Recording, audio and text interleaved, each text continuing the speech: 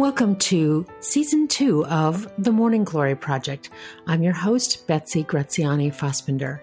And on this podcast, I bring to you guests of a lot of different kinds, survivors and thrivers, innovators and trailblazers, folks that have fallen down and gotten back up, folks that have been knocked down and gotten back up. Basically, I ask every single guest the same question. How did you get through what you got through?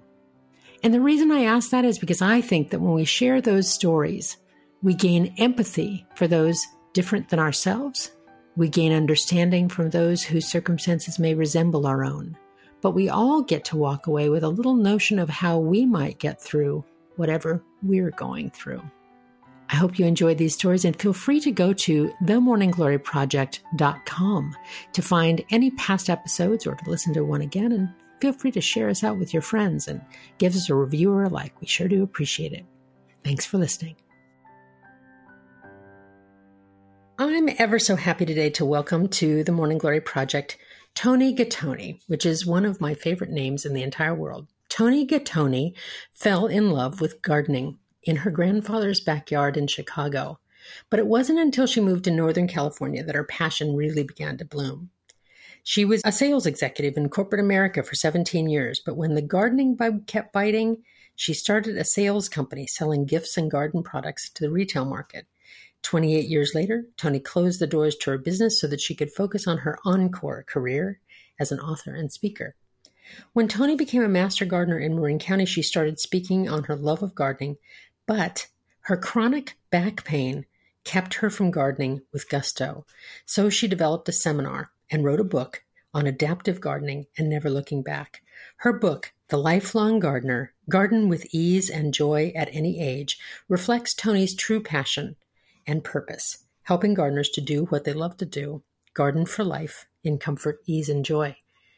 So I want to welcome you, Toni, to the Morning Glory Project. I'm so glad you're here today. Thank you so much, Betsy. It's really a joy to be here. Well, and you and I had a conversation in preparation for this one, and you sort of expressed some doubts about, I've listened to some of those Morning Glory stories and mine doesn't sound like that.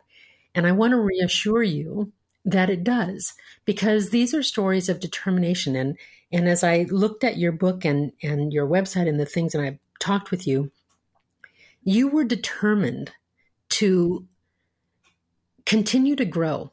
Continue not to both literally grow and to grow as a human, to be a happy, satisfied person, even as your body was aging and changing.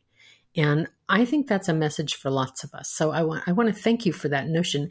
And please tell me, what was it? You talked about a chronic back condition. What was it like for you thinking about that you were going to have to give up this passion? Well, gardening has been such a joy in my life.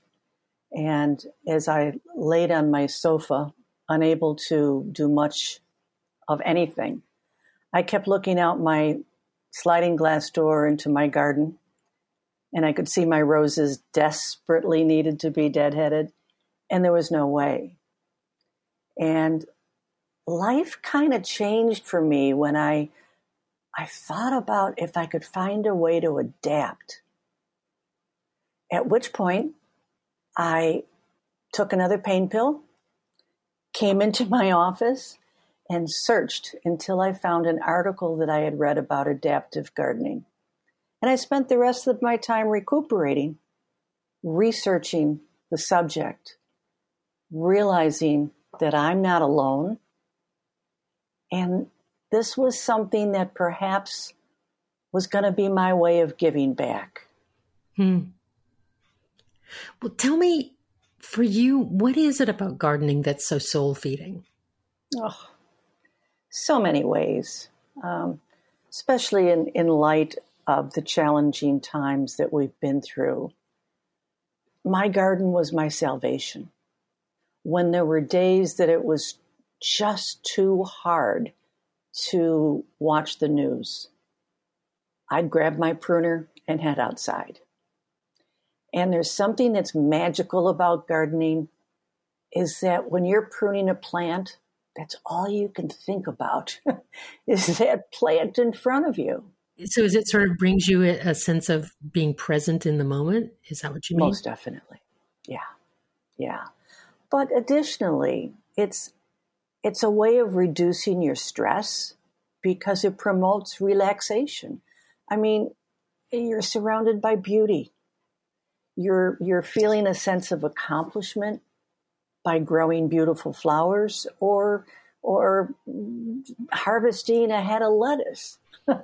And, and then there's the physical aspects, because gardening is really good exercise, especially if you do it consciously so that you don't create more pain, but you're always thinking about the best way to do something without pain. You can't go do that weekend warrior thing where you neglect the garden for 6 months and then get a wheelbarrow out and bust your back up. Is that what we're talking about?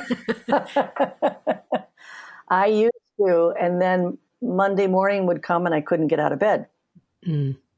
So now I'm really observant of how much time I spend, and I typically try to garden early in the morning or later in the day, because as we age, we don't have the tolerance for heat as we used to. And it's getting hotter around here. We live in Northern California, both you and I do. And this last couple of weeks has been pretty rugged heat-wise.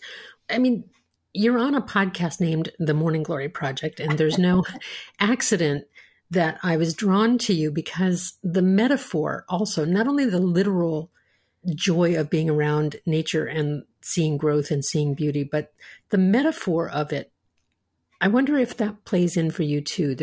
I chose the morning glory as the image because it's such a determined vine that seeks the light no matter what. No matter what the obstacles are, it climbs over, under, around, and through them. You can chop it down and it comes back and all of that. So for me, nature provides an endless metaphor for determination and hope and all of that. I'm wondering, what are the spiritual aspects of gardening for you, or are there any?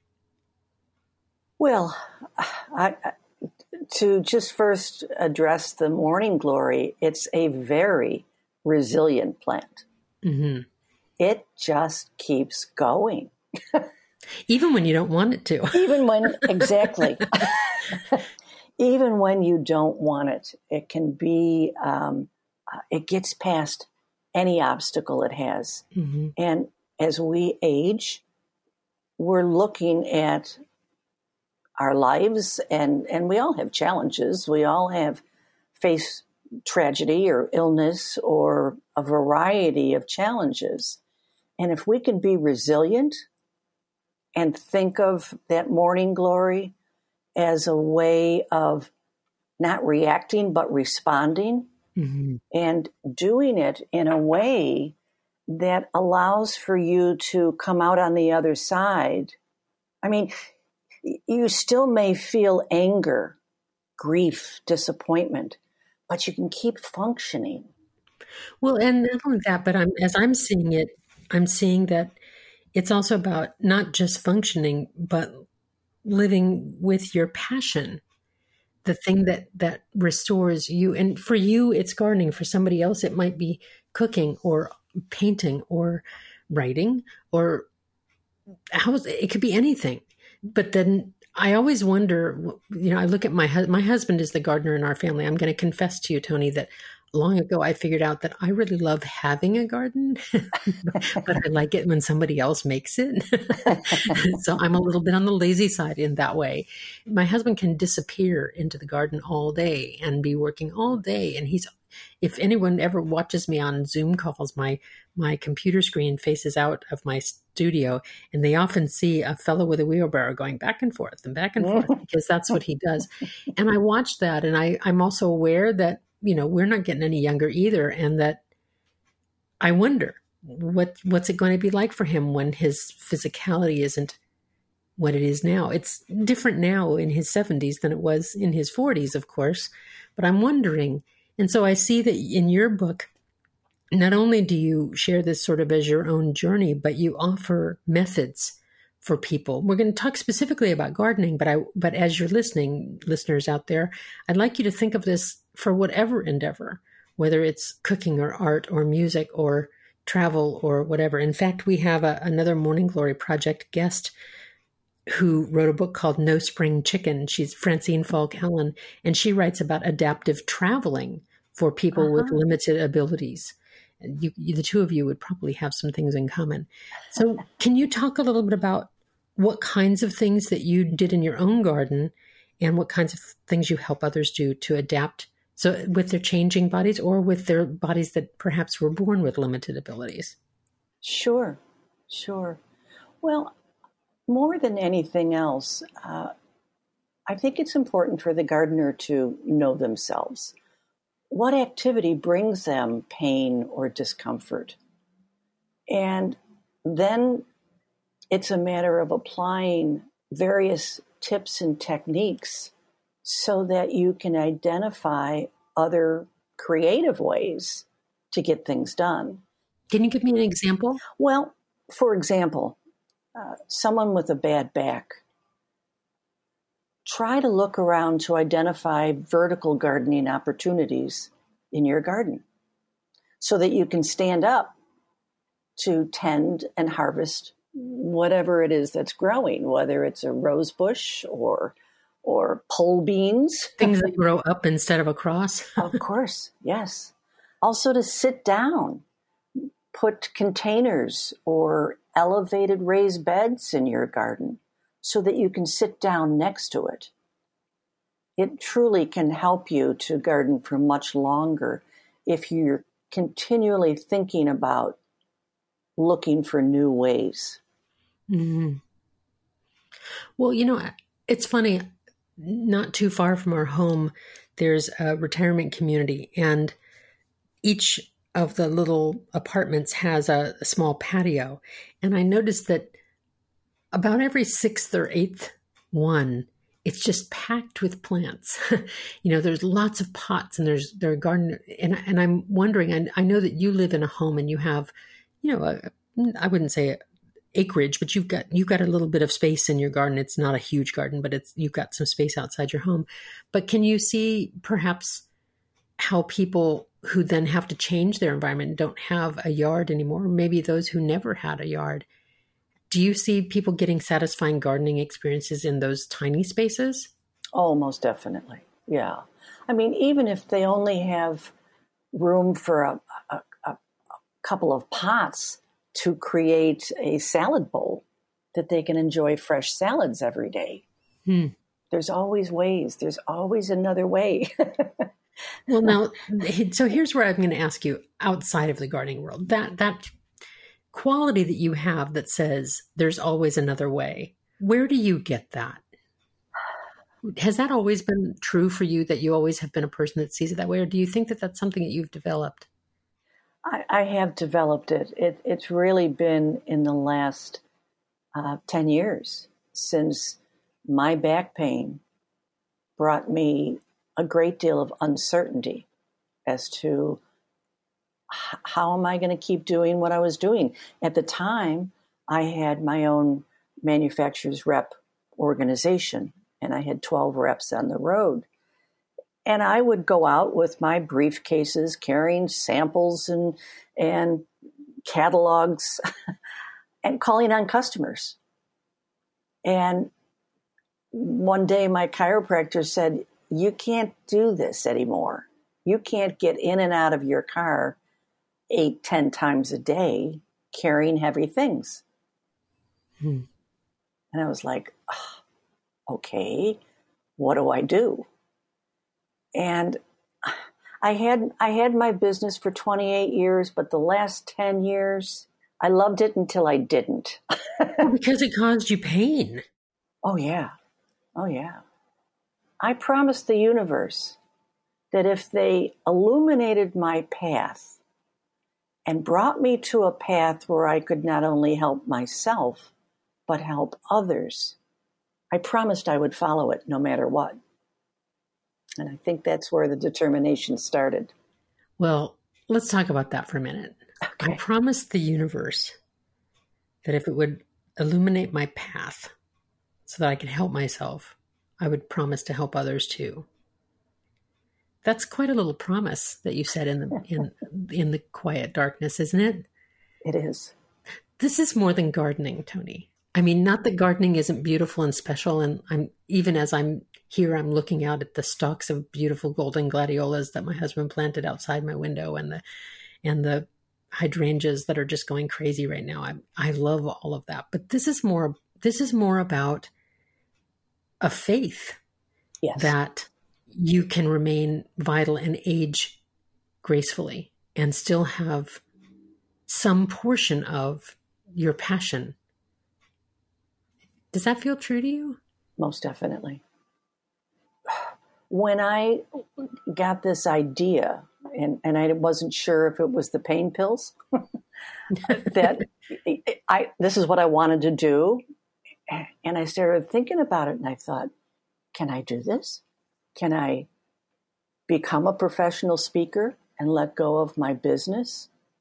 That was a huge leap of faith for me, because I was comfortable as an entrepreneur, but did I have the chutzpah? Did I have the self-confidence that I could get in front of 500 people and communicated a message that I basically dreamed up? And far be it from me to ask this so blatantly, but what age were you at that point? Let's see. It was 66. So it wasn't like you came to this at 22, No. that, and I say that because that notion of finding a new direction, even as we grow older, is really inspiring to me. And also, I want to kind of come back to this idea of also aging gracefully. Mm-hmm. I had a dear one in my life, an extended family member who lived to be 97. And I've had other family members who did it differently. Like I've seen a lot of people get older, and when it's time to give up the car because it's not so safe for them to drive anymore, they really buck against it and they get stubborn and drive way longer than they ought to. Or when it's time for them not to live alone anymore, they get really frustrated about that, and kind of there's family conflict over it. But I watched this one loved one of ours who, when it was time for her to leave the home that she'd lived in for 50 years and she was widowed, she said, "Oh, people said I'd be so sad about it, but you know what? It's one less floor to clean. I like my little apartment now." And then when it was time for her to give up her driver's license, it's like, "Oh, well, now I get to ride with my friend." There was a way of looking at the adaptation that had to be made, not as a loss, but as a gain.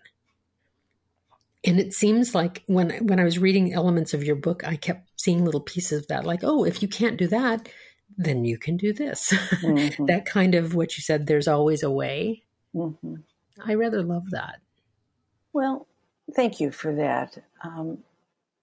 The other guiding principle I have that I like to share with people is never give up.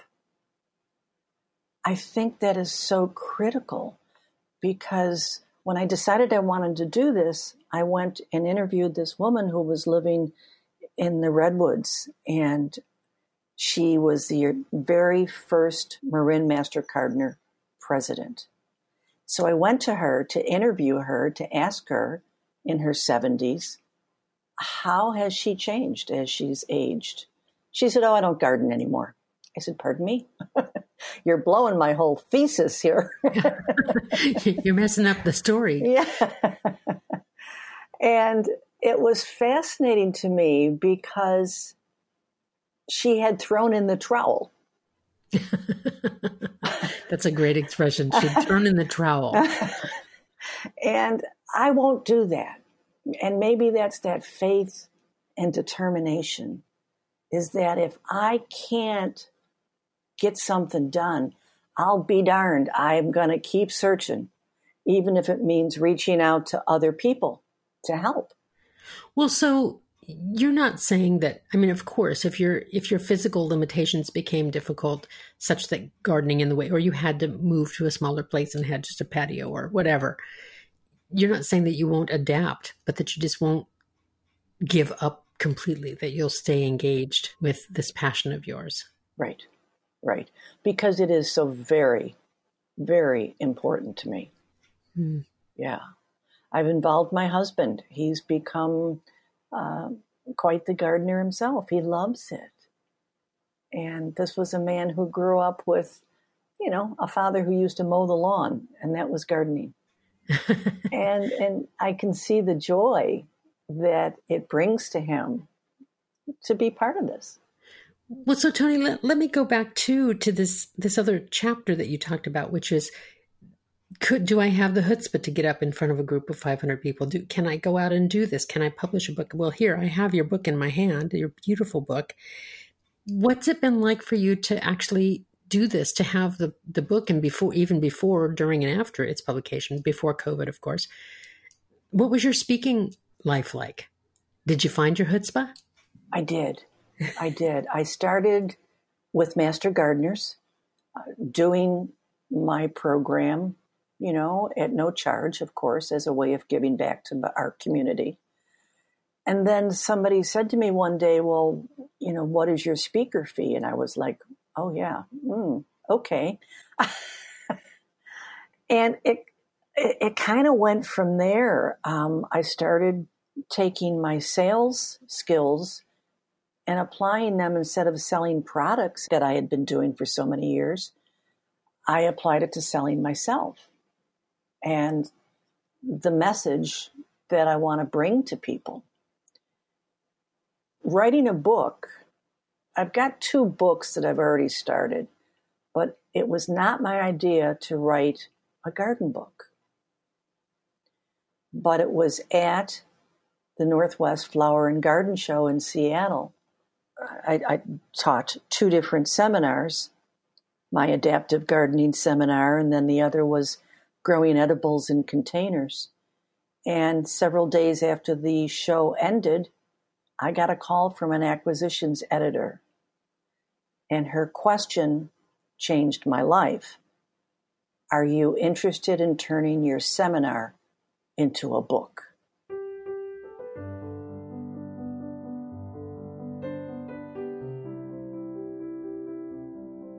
So you didn't write a book and shop it out and try to find a publisher. The publisher came to you.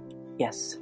First of all, in my former life, I might have called that a lucky break, but I don't believe in luck. I believe that luck is that, as it said, it's when preparation meets opportunity. Yes. That's what luck is. And you'd been preparing for this as a gardener, as a master gardener, as a trainer, as a speaker, all this time. And then the opportunity presented itself. And by golly, you wrote your book, right? Well, you see, my belief is that the universe came through. Well, you made it a promise. It paid off, right? I made a promise. And suddenly, as daunting as it was, because I do not recommend learning how to write a book while you're writing a book. I don't think it's the best way to proceed. Well, you wouldn't be the first person that's done that.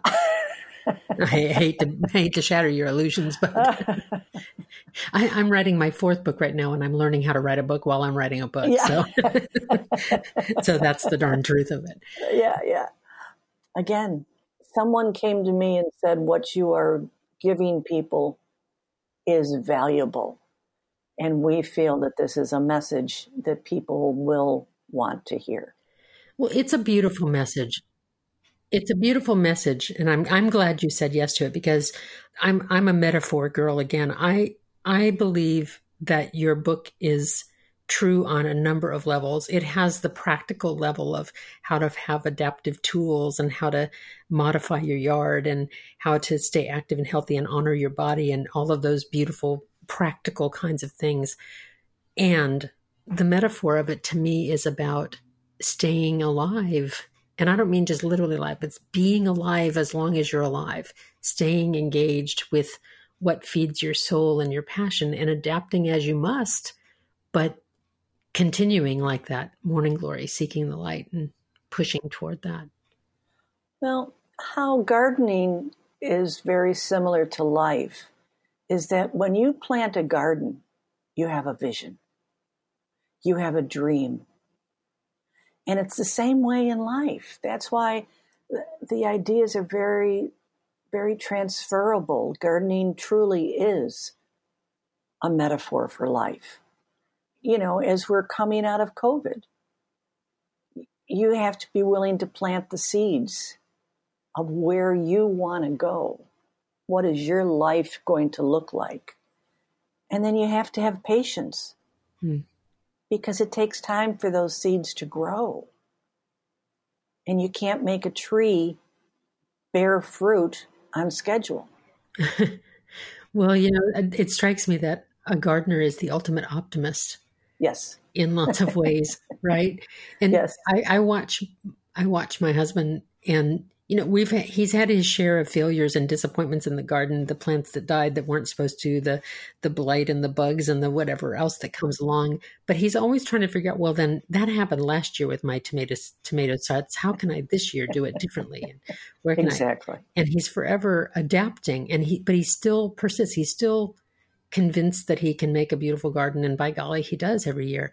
Yes. So I want to thank you, Toni, because I know that you didn't feel like you fit in with the Morning Glory story, but you do indeed, because the notion of embracing hope, embracing optimism, of having a vision, having a dream, and sticking to it is certainly a Morning Glory story. Thank you so much for being part of this episode. And those of you interested, you can see Toni Gattone, and it's spelled Tonigattone,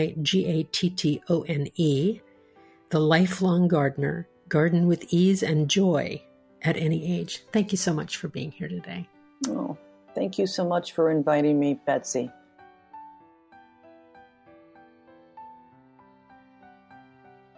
Well, I have to admit that I rather like it that we finally had a literal discussion about morning glories, given that we're called the Morning Glory Project. But you know, it's not an accident that I picked a flower as a symbol of determination. There is that optimism there, that hope, that reaching for the light. And Toni certainly exemplifies that, both literally in her gardening and in her attitude toward continuing, not giving up, finding a way always, having optimism. It's not easy, you know? The night is long sometimes. The winter is harsh sometimes. COVID took forever, right? It's easy to get discouraged.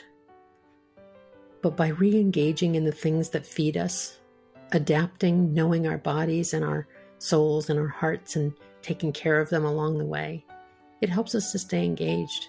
It helps us to stay not only just alive, but living. That's a pretty big old extra bloom as far as I'm concerned. You can find The Lifelong Gardener wherever you find books. I hope that you'll do so at your independent bookstore. Always good to support those. And I want to thank you for listening to the Morning Glory Project. It's always my joy to have you.